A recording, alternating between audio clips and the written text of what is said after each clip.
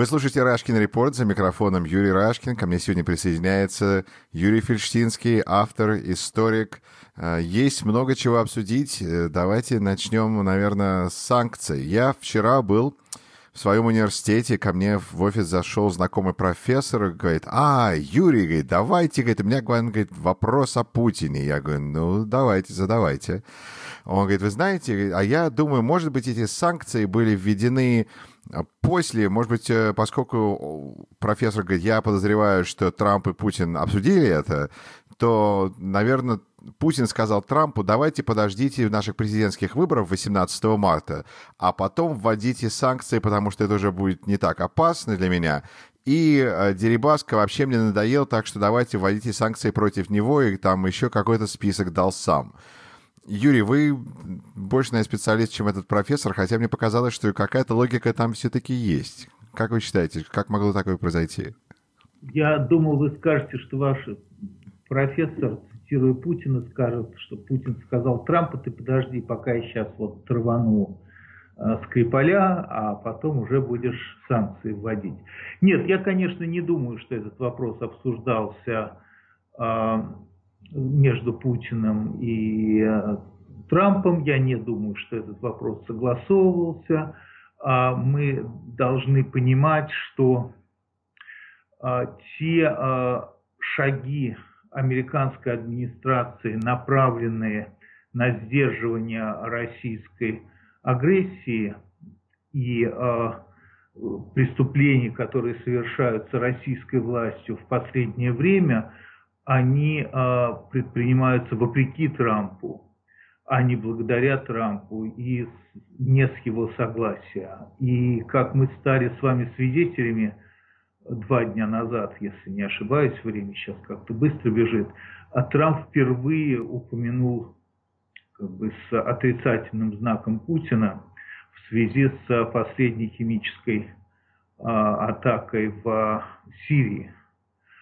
И у меня даже сложилось впечатление, что, может быть, это кто-нибудь завладел его телефоном на 2 минуты и послал этот текст без него, может быть, он описался, потому что действительно это было первое и пока что последнее упоминание Путина как человека, ответственного за какие-либо преступления, совершаемые Россией в последнее время. Я не думаю, иными словами, что это ведет к изменению позиции Трампа в отношении России, вернее, что это является неким указанием на изменение отношения Трампа к России, да, вот изменение той позиции, которая была Трампом неоднозначно озвучена, начиная со времен предвыборной кампании.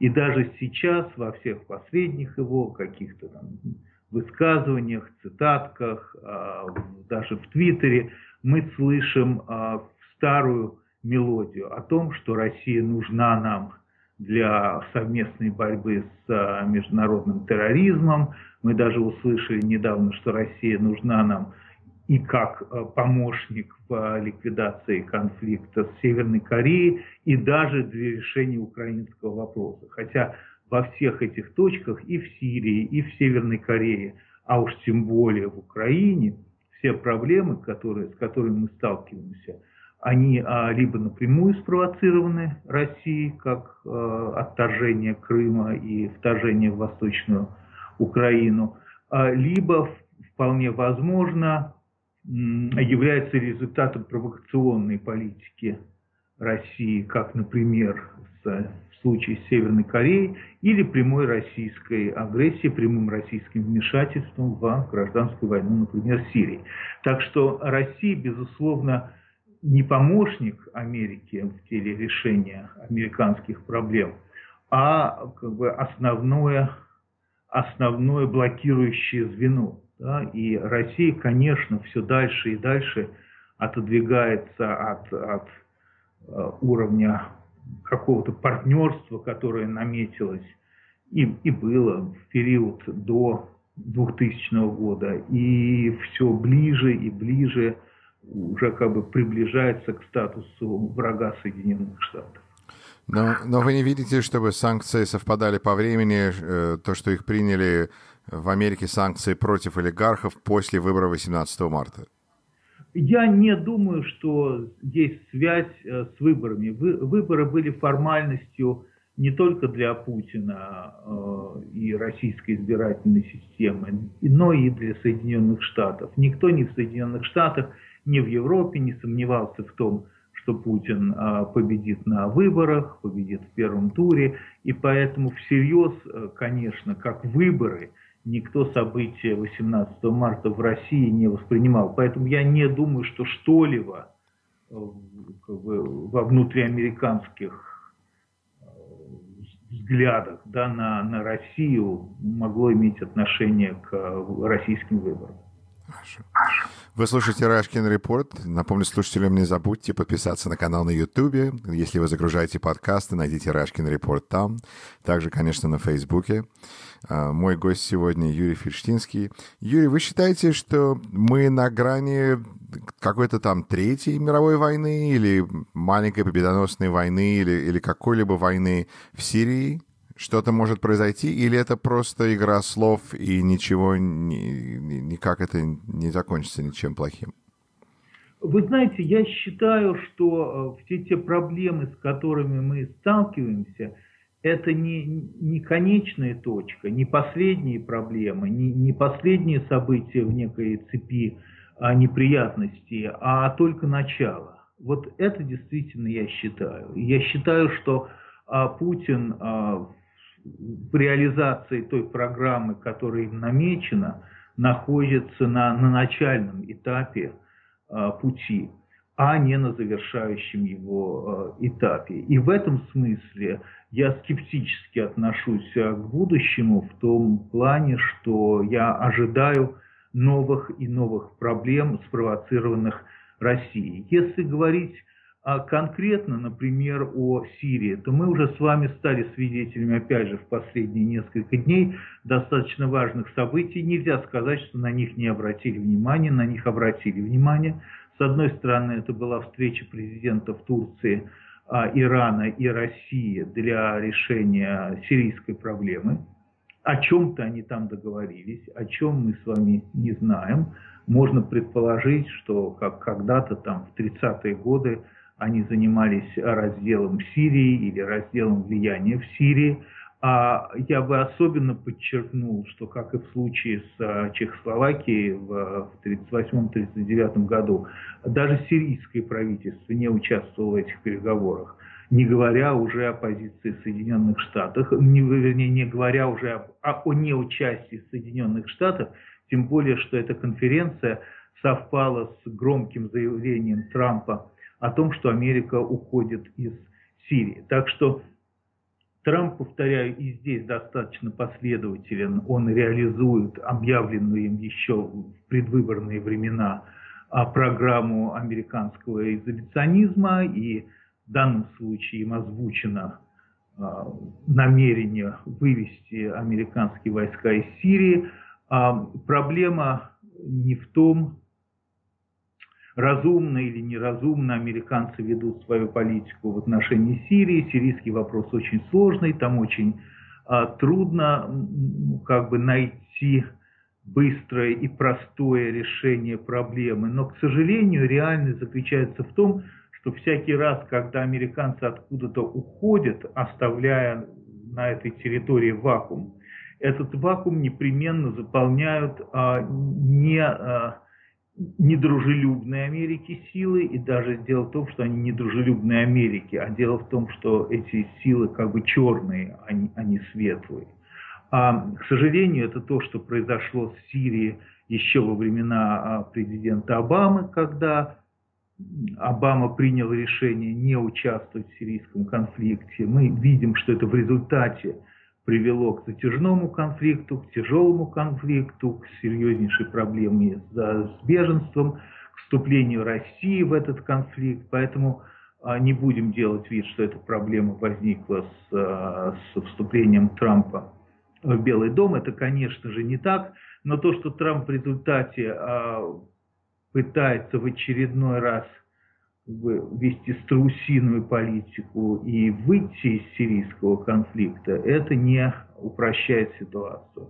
Проблема в Сирии, основная проблема Сирии, если смотреть на нее как бы за пределами сирийского вопроса, потому что можно, конечно же, говорить и о гуманитарной катастрофе, она, безусловно, есть, и, безусловно, всех этих людей, которые стали жертвами войны, безумно жалко, но если перейти от гуманитарного вопроса к геополитическому, то мы наблюдаем в Сирии усиление влияния Ирана. И, к сожалению, основная опасность, связанная с этим, заключается в том, что Иран, укрепив свои позиции в Сирии,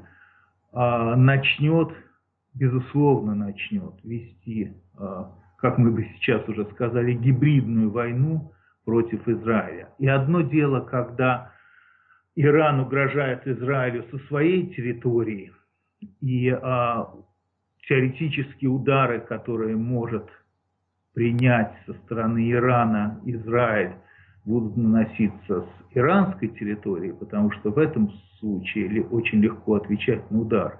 А другое дело, когда по уже знакомому сценарию, который нам неоднократно демонстрировал Путин, эти удары будут наноситься, например, с сирийской территории. И израильтяне обязаны будут отвечать на эти удары в Сирии, оставляя неприкосновенным Иран. Так что я думаю, что задача Ирана в этом и заключается, чтобы укрепить свои позиции в Сирии настолько, чтобы можно было вести войну против Израиля с территории Сирии, а не с территории Ирана. Юрий, вы сказали, что вы считаете, что это только начало программы Путина. Не могли бы сказать пару слов о его, как вы видите его планы в таком смысле?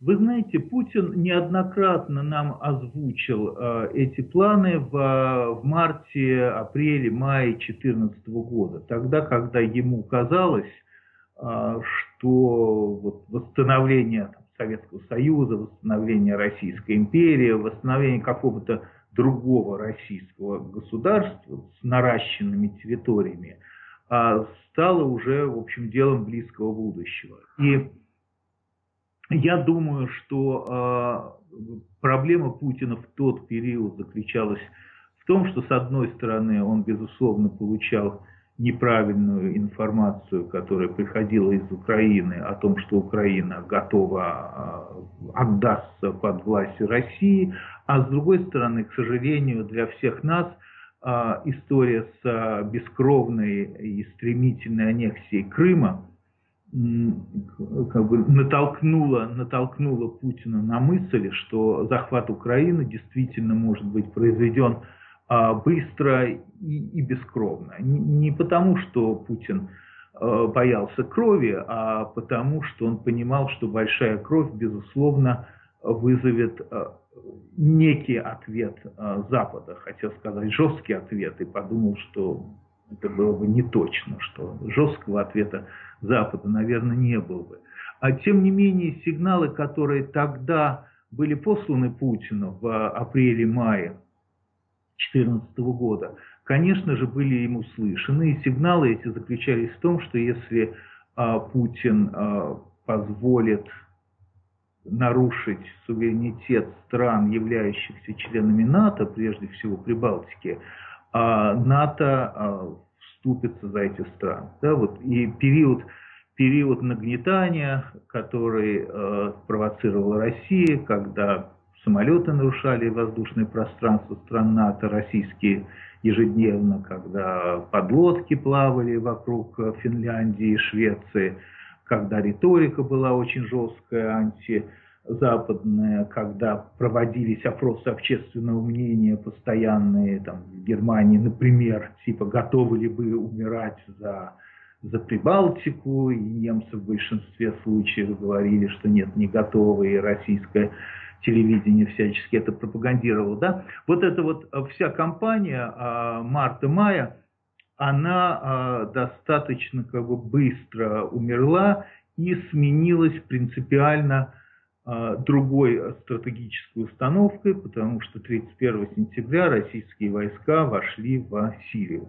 И Путин, собственно, сменил вот тактику открытого захвата европейских территорий на тактику такого медленного, видимо, не знаю, как сказать, геополитического захвата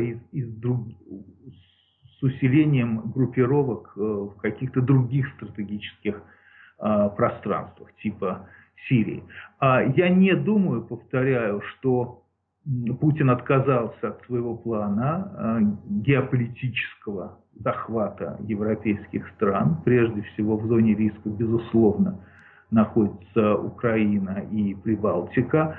Мы за этот период пропустили, как-то так проспали, не заметили мирной аннексии Белоруссии, которая произошла, потому что был подписан и ратифицирован и утвержден всеми парламентами, всеми структурами договор, позволяющий российским вооруженным силам охранять внешнюю границу Белоруссии. Иными словами, российские войска уже стоят на границе с Польшей и Прибалтикой, еще и в Белоруссии.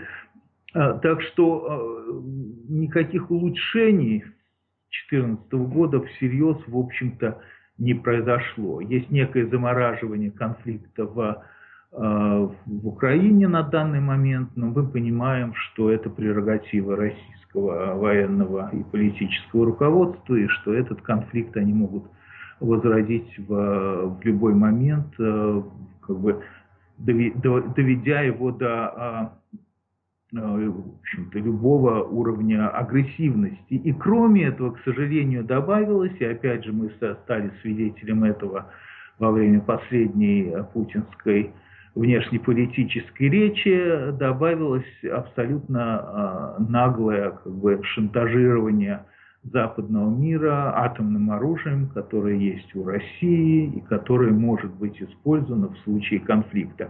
И, кстати, это тоже такая постоянная мелодия, которую мы слышим от Путина, начиная с марта 2014 года, что не нужно забывать, что у нас есть атомное оружие и что мы его готовы использовать, если этого потребует обстоятельства.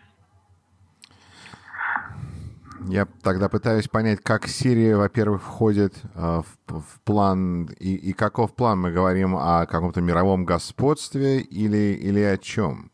Где цель? Знаете, Сирия входит в этот план следующим образом.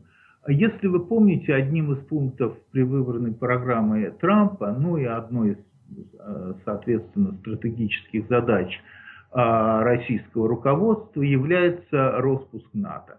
И во время предвыборной кампании и в первые недели в Белом доме Трамп неоднократно возвращался к этому вопросу, о том, что НАТО устаревшая организация, и ее, в общем-то, нужно распустить. Это как бы не удалось сделать. Да? Трамп не смог добиться того, чтобы американская администрация согласилась с блестящей в кавычках идеей о том, что НАТО устарела, и эту организацию нужно распустить и предоставить Европу, собственно, на съедение Путину. Как бы этот номер не прошел.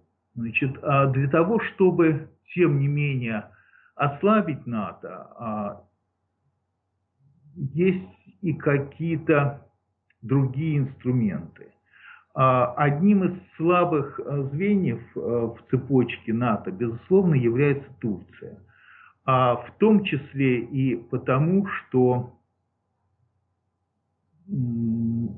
над Турцией нависает постоянно курдистанский вопрос. Значит, Курдистан – это как бы последняя необъединенная в независимую страну территория. Курды живут в Иране, Ираке, Сирии и Турции. И понятно, что Турция никогда не согласится на создание независимого Курдистана, потому что это будет означать распад Турции в том виде, в котором она существует сегодня, совершенно непросчитываемыми последствиями. Но если ставить своей задачей ослабление НАТО или ликвидацию НАТО, или развал НАТО, то, конечно, курдистанский вопрос является одним из самых серьезных в этой связи.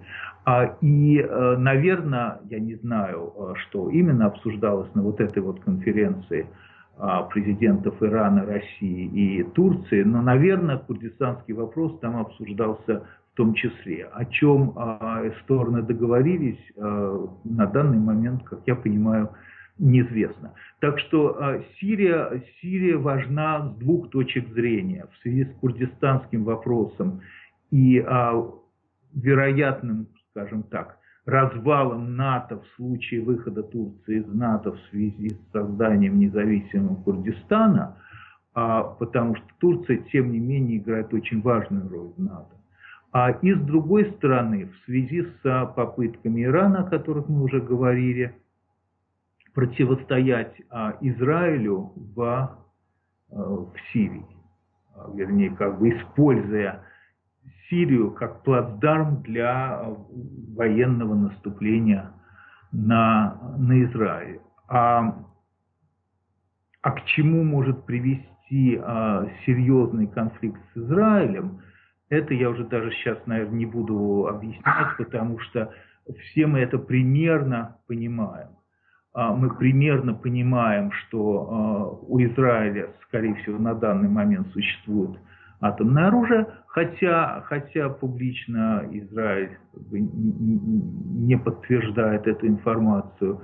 И мы, к сожалению, подозреваем, что Иран, тем не менее, работает над созданием атомного оружия, хотя публично Иран утверждает, что он не занимается попытками создания термоядерных ракет.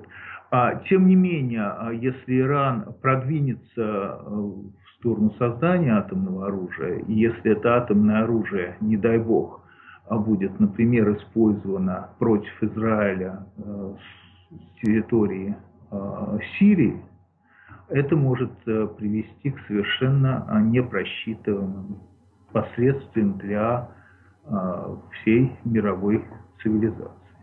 Вышло несколько статей по поводу связей возможных между Трампом и русскими олигархами, и вообще прокурор Мюллер вроде бы проводил интервью с какими-то олигархами, которые были в Соединенных Штатах.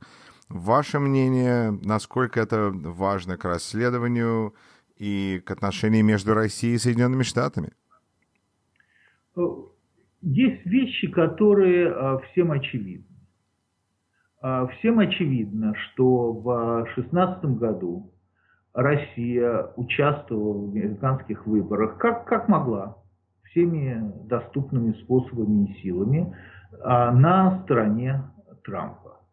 Россия поддерживала Трампа против Хиллари, Россия поддерживала Джилл Стайн, кандидата от Зеленой партии, потому что она отщипывала кусочки голосов от Хиллари Клинтон в пользу Трампа. Так что Россия все, что сделала для Трампа в этих выборах, могла это сделать. Это, я думаю, не вопрос, и единственное, все, что могла сделать во время этих выборов для Трампа, сделала, да, проводилась серьезная работа с Wikileaks России, которая тоже вела воду на мельницу Трампа. Так что это как бы не секрет, это то, что известно абсолютно всем, кроме, может быть, самого Трампа, по крайней мере, публично он заявляет, что он с этой точки зрения не согласен. Единственное, что как бы не доказано и подлежит обсуждению и подлежит расследованию, это знал ли обо всем об этом Трамп со дня номер 1, и был ли он активно вовлечен в совместную с Россией деятельность, связанную с участием России в его кампании. Вот этот вопрос очень важный, потому что если окажется, что Трамп ничего об этом не знал, и Россия просто сама добровольно ему помогала, а Трамп в этом не участвовал, то это как бы одна постановка вопроса. А если Трамп во всем этом активно участвовал и вместе с Россией обсуждал, какие именно шаги российское правительство, вернее даже не правительство, а те учреждения и механизмы, да, которые были задействованы в эту операцию, а я подчеркиваю, что для России это была самой грандиозной пиарной операцией, пиарной, технической, электронной, со времени приведения к власти в России Владимира Путина. Да, вот точно так же, как ФСБ поставил своего кандидата в России в 2000 году президентом России, собственно, вот точно так же эта операция была повторена в 2016 году в Соединенных Штатах, когда с точки зрения России, подчеркиваю, с точки зрения России, они поставили президентом своего человека. Значит, тем не менее, повторяю, нужно доказать, это сложно, о том, что Трамп активно был во всю эту кампанию вовлечен. А для самого Трампа всю его жизнь важны были только деньги. Это нужно понимать. И я думаю, что даже изначальное участие его и желание поучаствовать в предвыборной кампании не столько имело целью стать президентом, потому что шансов на это, как тогда казалось, в самом начале у него очень мало, и всерьез в это поверить, наверное, никто, в общем-то, и не мог. Сколько в конце пути заработать на этом проекте какое-то количество и денег, и славы. В этом плане, по-моему, не должно удивлять и не должно казаться неожиданным то, что Трамп, по крайней мере, начиная с 2007 года, был активно вовлечен в поиск российских денег. И указаний на то, что Трамп активно был вовлечен в поиск российских денег, которые могли каким-то образом быть вложены в различные, подчеркиваю, его строительные проекты. По-моему, в этом ничего неестественного, неправильного и неожиданного ни для кого нет.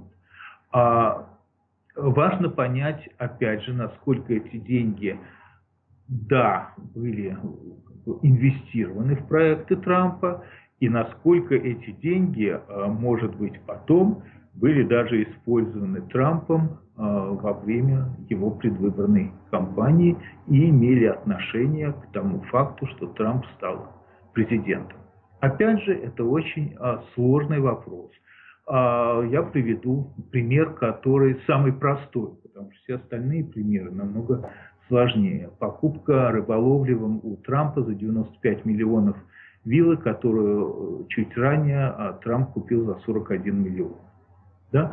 То есть, и можно, конечно, считать, что это такое счастливое совпадение, что вот так Трампу повезло, что он наткнулся на глупого рыболовлева, который почему-то купил у него за 95 миллионов с переплатой в 2 раза виллу, не прожил в ней ни одного дня, снес эту виллу до дна, до фундамента, разделил участок на 3 и к сегодняшнему, кажется, дню с большим трудом продал аж 1 участок из 3.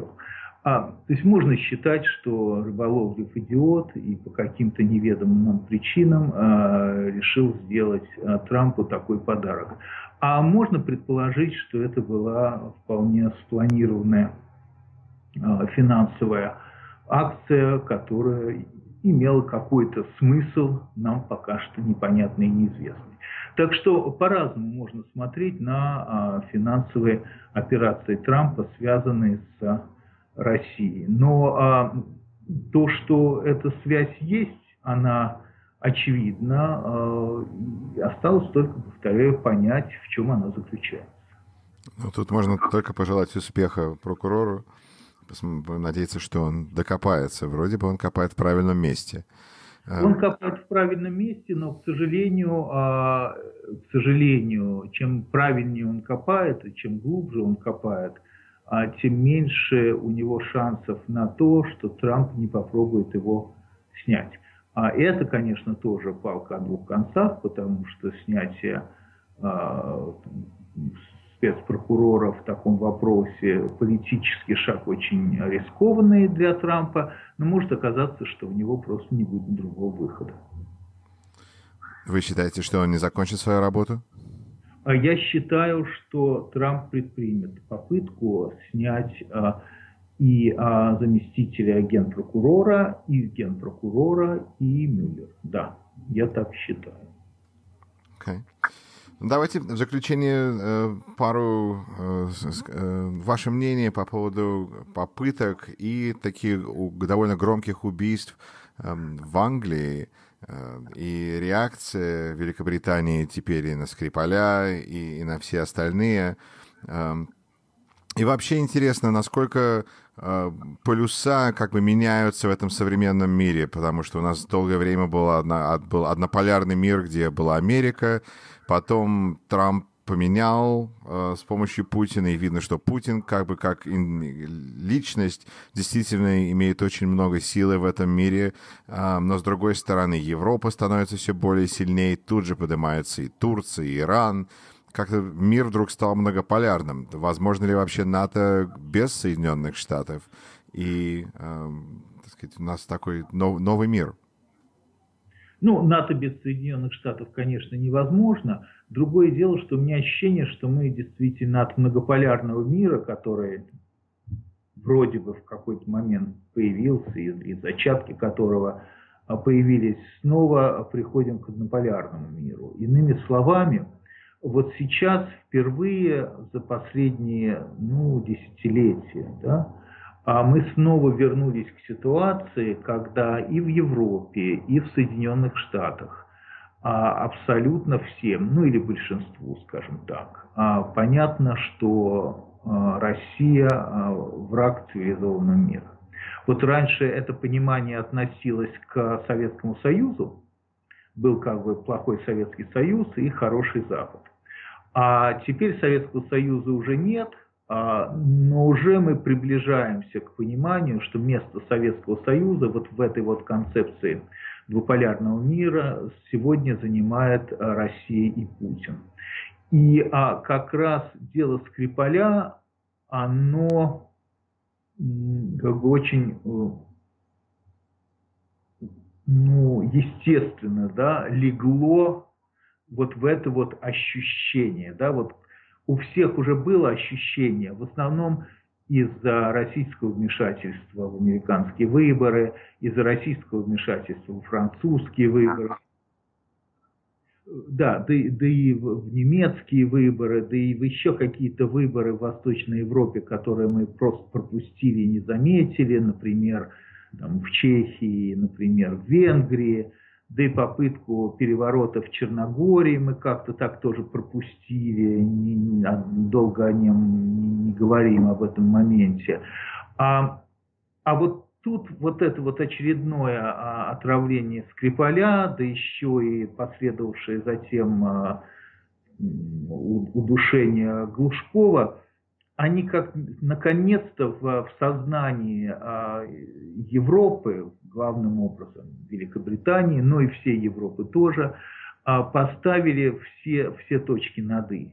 И там, где американцы благодаря российскому вмешательству в выборы 2016 года уже изменили свою точку зрения в отношении России, но европейцы при этом еще чуть-чуть как бы не догоняли эту американскую позицию, потому что вроде бы ничего такого плохого в Европе, очевидным образом плохого, Россия не сделала, то вот дело Скрипаля, оно уже всех заставило наконец-то понять, что Россия сегодня другая, и что Путин это очевидное и неоспоримое зло. И то, что к высылке дипломатов из Великобритании, причем понятно, что это довольно как бы слабое наказание для России, поскольку именно это наказание позволяет зеркальным образом ответить на высылку, а именно выслать такое же количество дипломатов из России в Великобританию назад. Но то, что европейские страны присоединились к Великобритании в объявлении этих санкций, это, конечно, знак был символический, но очень важный. Очень важный. То есть впервые, я уж даже не знаю, с каких времен, России было продемонстрировано, наконец, единство всего Запада, включая всю Европу и Соединенные Штаты. Так что, конечно, отравление Скрипаля сдвинуло с мертвой точки то, что как бы было ожидаемо, но могло и не произойти. Да? Подчеркиваю, понимание всего западного мира, что Россия сегодня представляет из себя режим, с которым, к сожалению, сожительствовать очень трудно. Означает ли это, что Запад активно начнет обдумывать возможность влияния на этот режим, изменения этого режима? Этот вопрос, к сожалению, упирается прежде всего в позицию Соединенных Штатов. А до тех пор, пока в Соединенных Штатах в Белом доме находится Трамп, я думаю, проводить единую политику против Путина Европе будет сложно вместе с Америкой. Тогда в заключение, что вы ожидаете от следующих 2-3 месяцев? От следующих 2-3 месяцев я, безусловно, ожидаю попыток Трампа снять спецпрокурора Мюллера.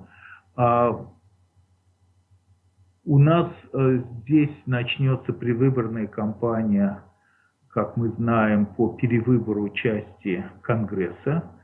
Результаты этой предвыборной кампании никому из нас не известны на данный момент, и, конечно, непонятно, сумеют ли демократы перехватить большинство в Конгрессе или нет.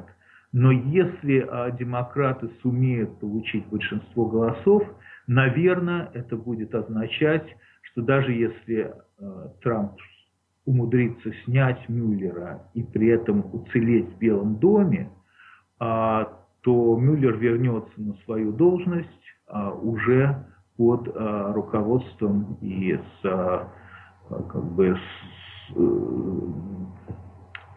под защитой демократического Конгресса.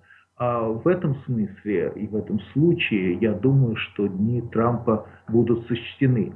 Если же Конгресс останется республиканским, то, наверное, мы будем продолжать жить в том состоянии, в котором мы находимся сейчас. Но, как мы с вами знаем, у нас впервые за последние 2 года, наверное, да, американской истории, вернее так, впервые за последние годы в американской истории, последние 2 года полны новостями. И каждый день, безусловно, новости приходят очень, очень даже яркие и неожиданные. В этом плане жизнь не скучная, конечно же. Юрий Фельштинский, автор, историк. Большое вам спасибо, как всегда, за участие в Rushkin Report, и будем следить за новостями. Спасибо вам. Спасибо. До свидания. You're listening to Rushkin Report.